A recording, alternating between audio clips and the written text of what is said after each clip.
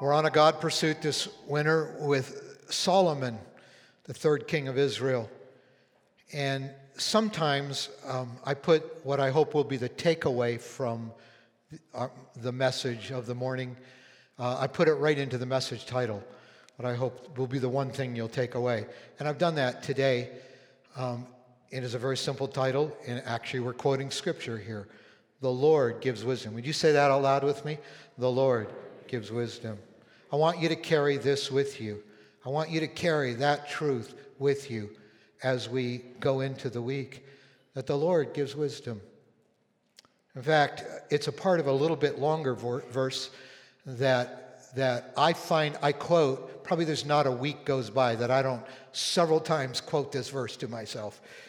It's verse 6 of Proverbs 2. For the Lord gives wisdom, and from his mouth come knowledge and understanding. What a stunning, amazing verse. And that'll carry you through. The Lord gives wisdom. If you know Jesus and you're living in the power of his resurrection life, then you tackle life with the assurance that the Lord gives wisdom. And from his mouth come knowledge and understanding. So I'm sure this is the verse that James in the New Testament, hundreds of years later, was thinking about when he wrote in James 1 and verse 5, if any of you lack wisdom, what ought you to do? You ought to ask the Lord. Ask the Lord for wisdom. Because he says these two things. First of all, he's going to give you generously. He's not going to be stingy with it. It's in his nature to give wisdom generously. And the second thing, James adds, and he's not going to shame you for your need for wisdom. So, unembarrassed, with confidence, you come and you ask wisdom. And it's the Lord who gives wisdom. And from his mouth come wisdom and understanding. Now, Solomon became known as the wisest man in the world. And he was the one who wrote Proverbs 2:16, for the Lord gives wisdom. He wrote those words, and he had life experience to back it up. Here's the backstory. Here's the backstory for Solomon. We've been seeing that he really loved the Lord.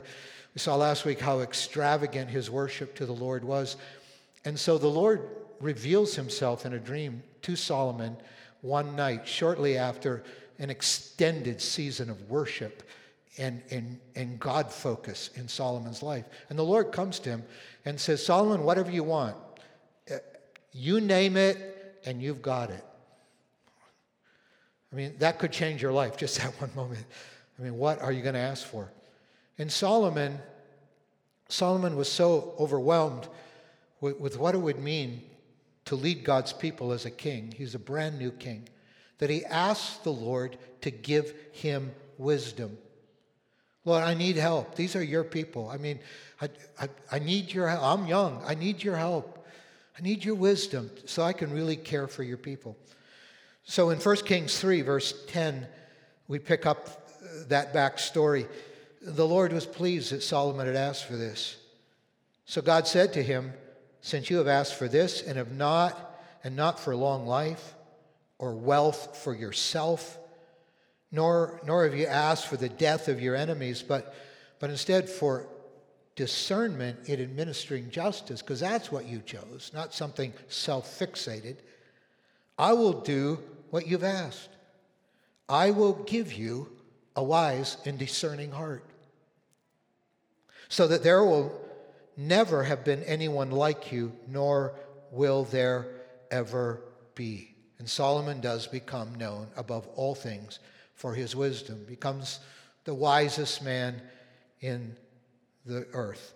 In fact, in the next chapter, if you just turn the page over from 1 Kings 3, in 1 Kings 4, verse 29, God gave Solomon wisdom and very great insight, and a breadth of understanding as measureless as the sand on the seashore.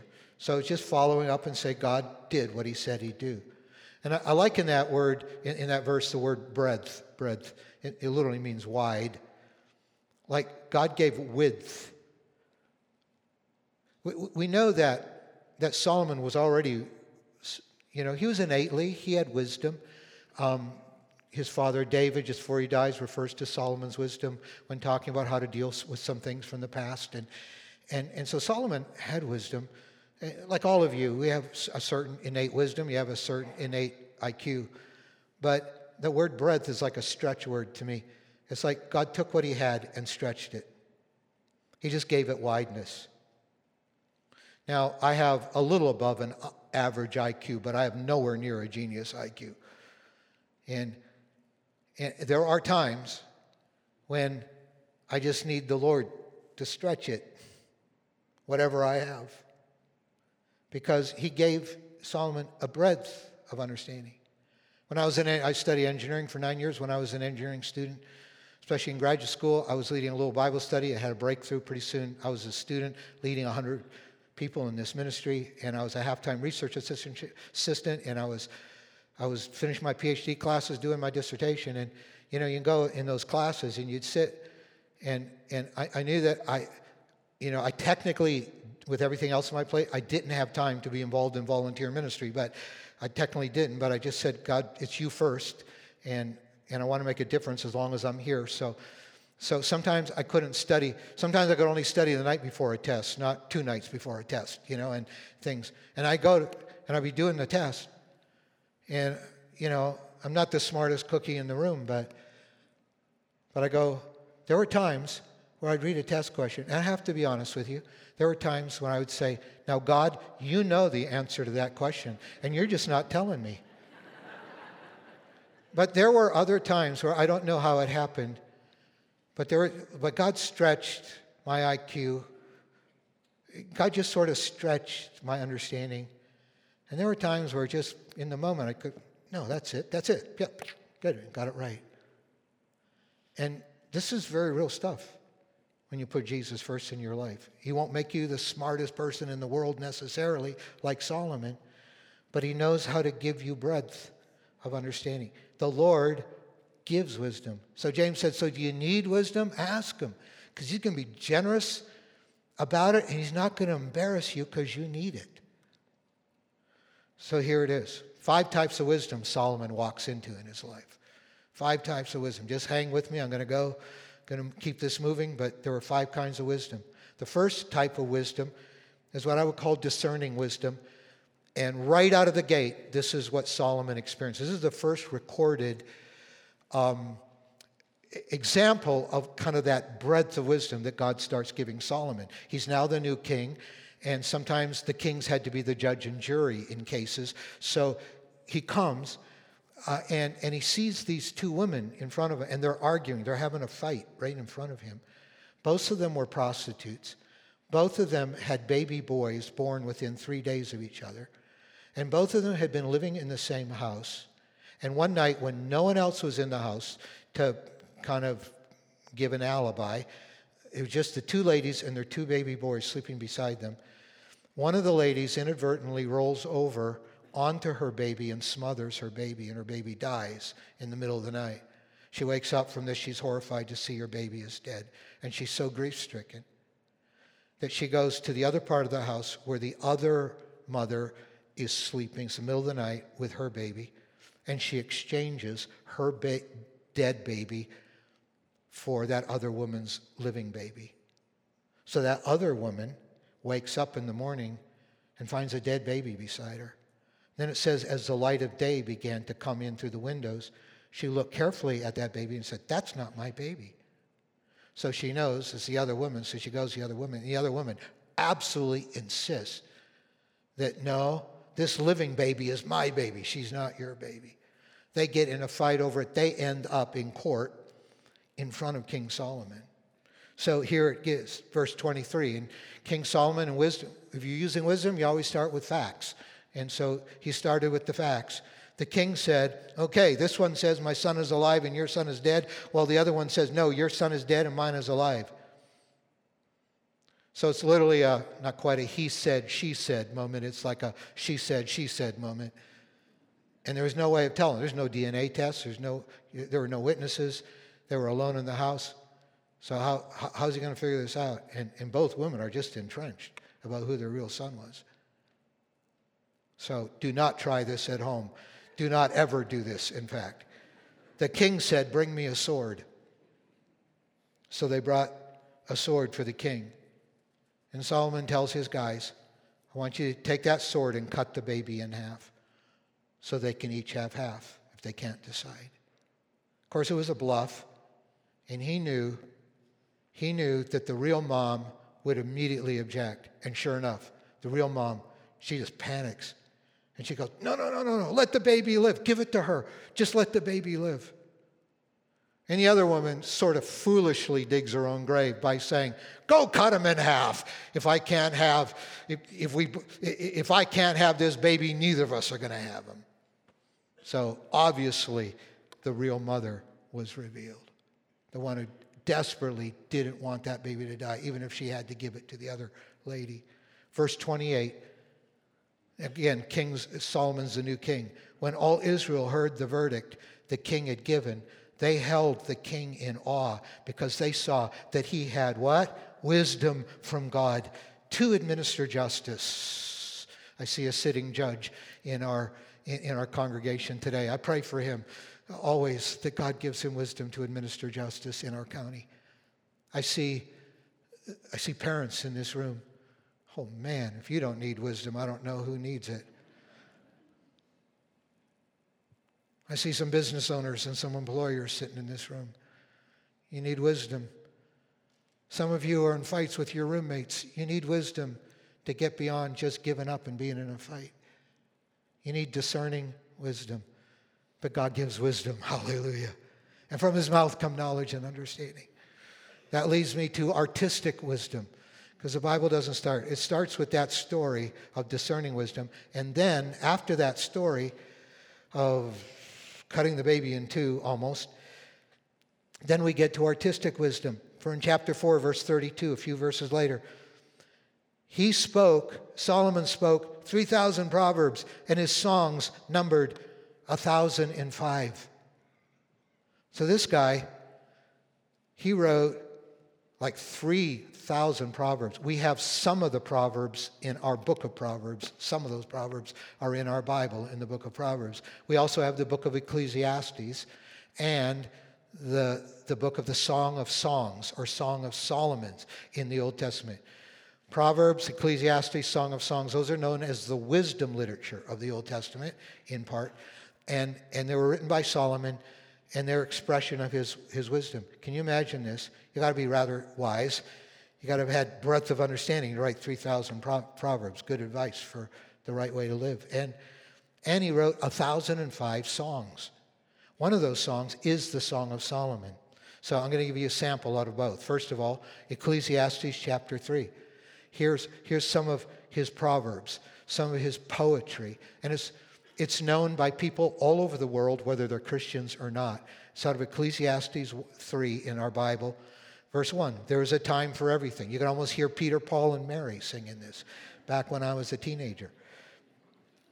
There is a time for everything. Ding, ding, ding, ding. And a season.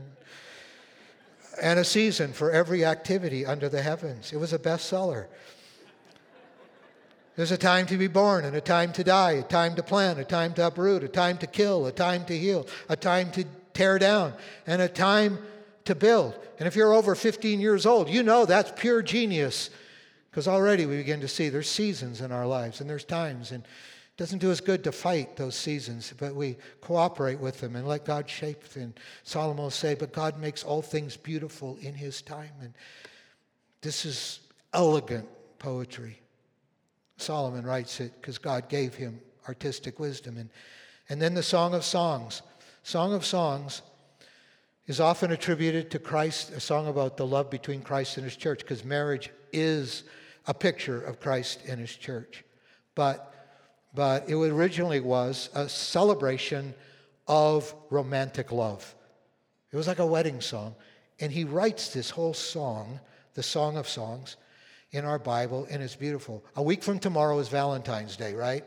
So for those central moments I do every day for 5 or 6 minutes on the podcast or on our YouTube channel, for that week, Jill McDaniel and Sarah Mersiglio and also Crystal Martin, three of our pastors, they are going to do in Valentine's week central moments for that week for me, and they're all going to do devotionals out of Song of Songs.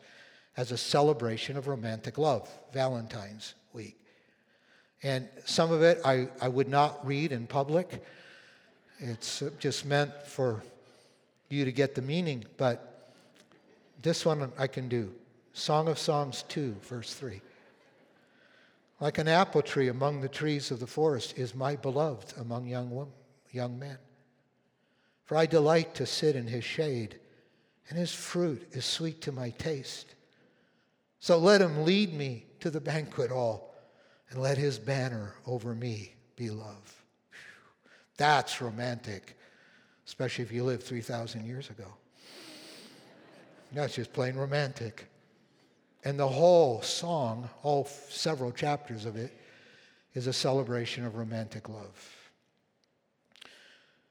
So he spoke 3,000 proverbs, and his songs numbered 1,005. He had artistic wisdom. And it's rare for somebody who's really a genius in the arts to also be a genius in the sciences, but that was the case with Solomon, because he also had scientific wisdom. Scientific wisdom.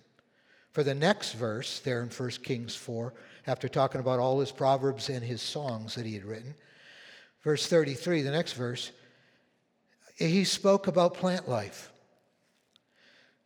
From the cedar of Lebanon to the hyssop that grows out of walls. You ever wondered how plants grow out of walls? Solomon tried to figure that out. And he also spoke about animals and birds, reptiles, and fish. So he became a genius, and other parts of Scripture, we don't have time to go, said the kings from around the ancient world would come to Solomon to learn science. He was a genius when it came to plant life and botany, and he was a genius when it came to animal life and biology and zoology. He loved the sciences, because that's what I studied. I've always been fascinated by scientists through history who have loved Jesus and believed that God gives wisdom. Like Johannes Kepler. He's a father of modern astronomy. And on May 15th, 1618, it came to him in a flash. Swallow twice here. Take a deep breath.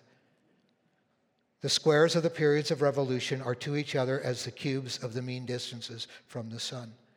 He'd been crunching numbers. He'd been plotting the movement of planets and stars in the sky. And he says, all of a sudden, and even if you're a pretty bright rocket scientist, that thought doesn't plop into your head every day necessarily. He said, all of a sudden, I heard the words, the squares of the period of revolution are to each other as the cube of their mean distance from the sun. This turns out to be Kepler's third law of orbital mechanics. It's why we have the space program today. And he writes, I feel carried away and possessed by an unutterable rapture.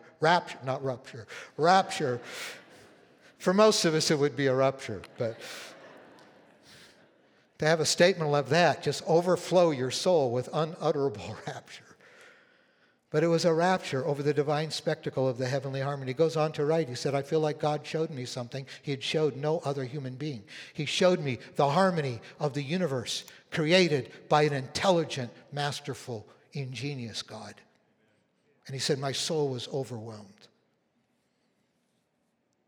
Or Samuel Morse, especially in the 1800s, he did most of his work. And he was one of those unusual arts and sciences guy. He was a painter, but also an inventor. And he said this, he loved the Lord. He said, more than once, and whenever I could not see my way clearly, I knelt down and prayed to God for light and understanding. And he says, I've made a valuable application of electricity, not because I was superior to other men, but solely because God, who meant it for mankind, that electricity would help mankind, God, who meant it for mankind, must reveal it to somebody, and he was pleased to reveal it to me. And his last name maybe tips you off. Morse code, right? Telegraph. He invented the telegraph. He developed the code of dots and dashes, of electrical impulses across electric wire. He sent the very first telegram from the Capitol building in Washington, D.C. to a train station in Baltimore, Maryland.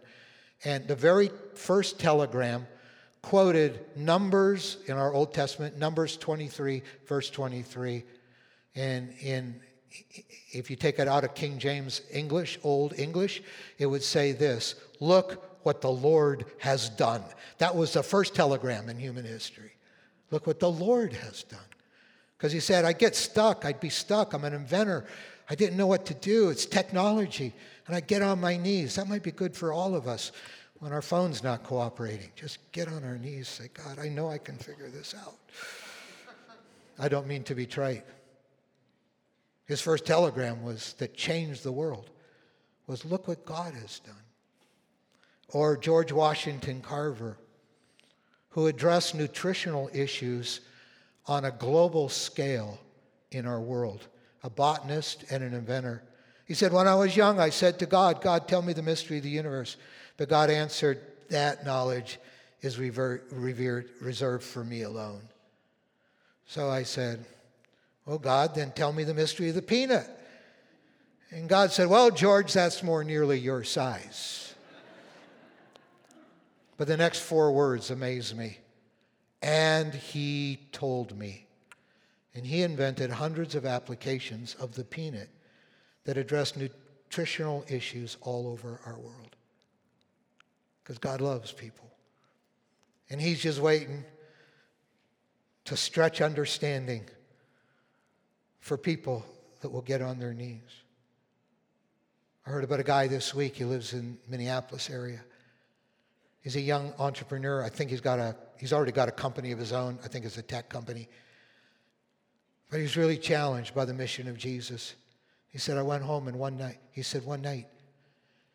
God just gave me 2 new inventions. I just saw them. So I'm going to start a brand new company. In fact, I think he said, I'm going to start 2 new companies around these 2 new inventions. It had already started at least one company. He said, I'm going to dedicate every dollar of the profits to sharing the gospel of Jesus Christ all over the world. So I'm thinking God's still doing this kind of thing. Giving us breath, just stretching, just helping us to see things. And sometimes it doesn't happen in the predictable moments. Sometimes I don't always experience it when I'm in my prayer times, but there's just times. Sometimes I'm sitting in a meeting and all of a sudden I just see something, Or sometimes I'm typing away and all of a sudden a thought I've never had just comes. It's kind of that creative process, but I believe God enters the creativity He's given all of us and just stretches us. And then, seeing we're talking about our jobs now, that leads to vocational wisdom. Just hang with me here. Ecclesiastes chapter 11. So Ecclesiastes is wisdom about life. It's a very cynical book, but it's got a great chapter, right? Second last chapter, chapter 11, that really talks about succeeding in the workplace, if I may put it that crassly. And it starts this way, verse 1. Ship your grain across the sea. After many days, you may receive a return. Invest in 7 ventures, yes, even in 8. Why? Because you do not know what disaster may come upon the land. So we're facing all kinds of uncertainties. So he's saying, don't just sell your grain to your neighbor. Get involved in international trade. Go broader with your markets. And when you have things to invest, your ventures, don't put all your eggs in one basket. But try 7 ventures, or 8 even better, because you don't know what's going to come. And here's how I summarize that. Expand your skills and diversify your investments. What great wisdom that is. And I'll tell you, if you're good at something, try becoming good at 2 things, not just one thing. Keep growing your skills. You never know. You never know. Because he said, you never know. Maybe after a few days you'll receive a return. You don't know. But just keep stretching, keep growing your skills, and diversify your investments. Don't put all your investments into one particular stock or investment, because if that goes down, you've lost everything. It's wise to diversify. Diversify your skills and diversify your investments. That's great wisdom. And that's in the Bible. And then verse 4, whoever watches the wind will not plant, and whoever looks at the clouds will not reap. So also he's telling us, don't fall prey to the paralysis of analysis.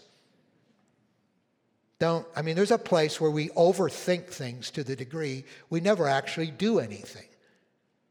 So literally on our pastoral team, because some of us are more perfectionists than others, if you're just going to be watching the weather all the time, I'm not going to plant until the conditions are ideal.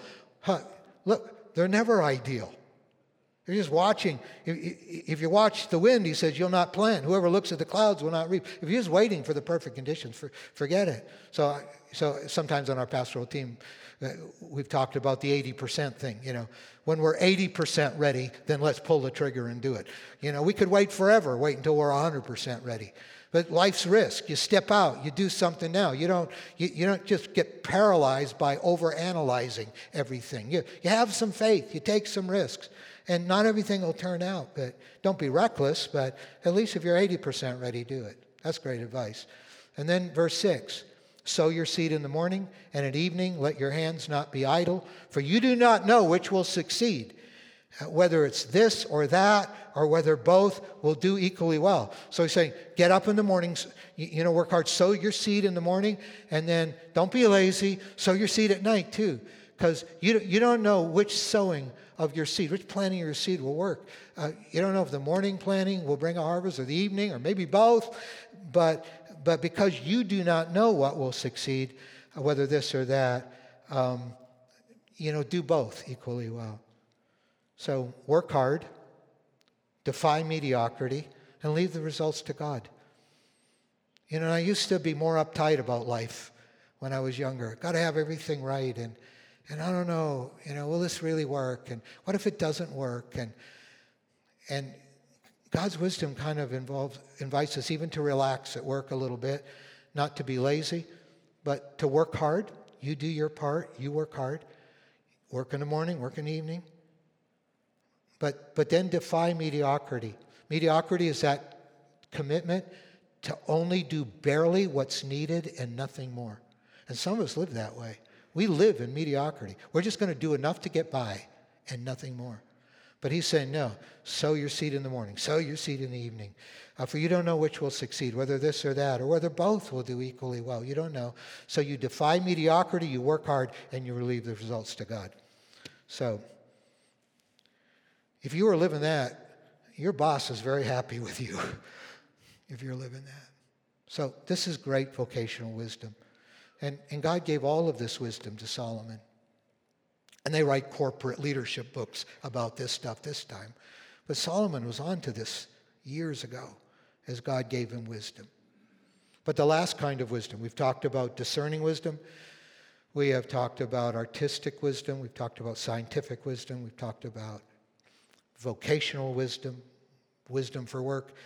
The last is moral wisdom. And when it comes to the Proverbs that Solomon wrote, this was largely what wisdom spoke about. It did speak about your work habits. It did speak about your relationships. But it largely talked about what we call moral wisdom. And here's the little gem. It's Proverbs 9, verse 10, where it simply says, the fear of the Lord is the beginning of wisdom. That to me is so profound. In fact, I'd love to hear you just read that out loud together, all together out loud. The fear of the Lord is the beginning of wisdom. You want to know where to start with wisdom. It has to do not with an invention at work. It has to do not with you figuring out how to solve the conflict between your kids. It starts with the lifestyle decisions you're making, the moral decisions you're making, and are you making them as if you were accountable to God someday? And wisdom in life is trembling. That's the fear of God. It's trembling to ever live outside of His will. It's trembling to ever live in a place where His blessing is no longer upon your life. That's the fear of God. And he said that's where wisdom starts. And that's why, back to Proverbs chapter 2, where Solomon writes, the Lord gives wisdom, and from His mouth comes knowledge and understanding. A few verses later, verse 12, wisdom will save you, not from bankruptcy, but wisdom will save you from the ways of wicked men. from men whose words are perverse, because wisdom's going to take you the other way, from evil and sin and perversity in your life.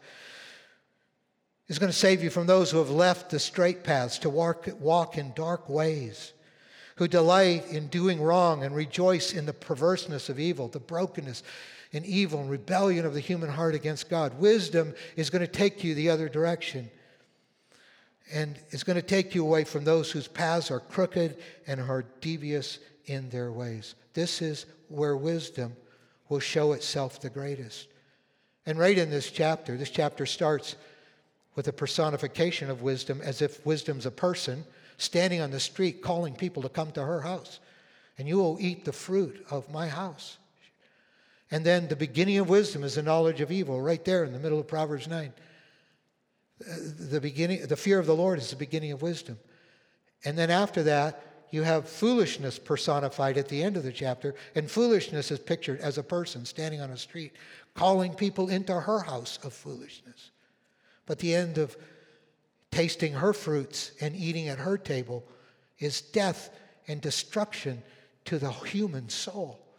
This is what sin does for you. And the whole great conflict of evil and sin in our world is pictured as the battle between the way of wisdom. Because the beginning of wisdom is to fear God. It's to go His way. It's to know we're accountable to Him. Listen, you can make yourself a billionaire with a brilliant technological invention and still go to hell. Because the central fact is that your heart bought into wickedness and going your own way and selfishness? Or is your heart into going God's way and honoring God and loving Him with all your heart and finding victory over the addictions and victory over the battle of our affections inside, where our affections want to go towards those wicked things? Solomon said, wisdom takes you a different direction. And then the Apostle Paul, of all things in the New Testament, lands here. This is stunning to me, and this is where we land and end today. It's verse 30 of his first letter to the Corinthians, chapter 1. It is because of Him, God, that is of God, it's because of God that you are in Christ Jesus. God so loved the world, He sent His Son. It's because of Him that you can be in Christ Jesus. You can have His life. Who has, and then he describes Jesus in this most interesting way, who has become for us what? Wisdom from God. The embodiment of God's way. The embodiment of God's wisdom is Jesus. We sang a great song this morning, Holiness has a name. It is Jesus. Victory has a name. It is Jesus. We're just going to add one phrase to that. Wisdom has a name. It is Jesus. It all starts in Him. Life in Him. And then, in case those Corinthians were scratching their head like, what does it mean? We know wisdom. We know Solomon. We know Proverbs. We know Ecclesiastes. We know Song of Songs. We know the wisdom literature of the Holy Scriptures. But what? Jesus is our wisdom? Yes, Jesus embodies all of that. And then he clarifies to them. That is, He's our wisdom from God. That is, Jesus is our righteousness. He's our holiness. And He's our redemption. Jesus has come to set us free from sin. He's our righteousness. We're clothed with His righteousness. God looks at us like we've never sinned before because we're clothed with His righteousness. He took our unrighteousness on the cross when He died for us. He embodied, the Logos, the Word of God. In the beginning was the Word, and the Word became flesh. This is Jesus. He came into our world. He took all that foolishness directs us towards in our life. He took all that sin on Himself on the cross, and He became the wisdom of God for us. He gives us His righteousness, His rightness. So He becomes to us our righteousness. He becomes to us our holiness. Holiness does have a name. It's Jesus. And He becomes to us our redemption. Because our foolishness, our sin, trapped us in Satan's kingdom, made us slaves to the power of sin. Sin's not just an unfortunate mistake. Sin is a power that works in our lives to take us away from God and destroy your soul and doom you to hell. But Jesus came to buy us back from the ownership of Satan over our lives that we sold out to through our sin. And he is our redemption. Jesus is our wisdom because he is our righteousness, he's our holiness, and he's our redemption. And he can change your heart and make you new. Jesus is the wisdom of God to us. And wisdom starts there with him. I'd like you to stand with me, please.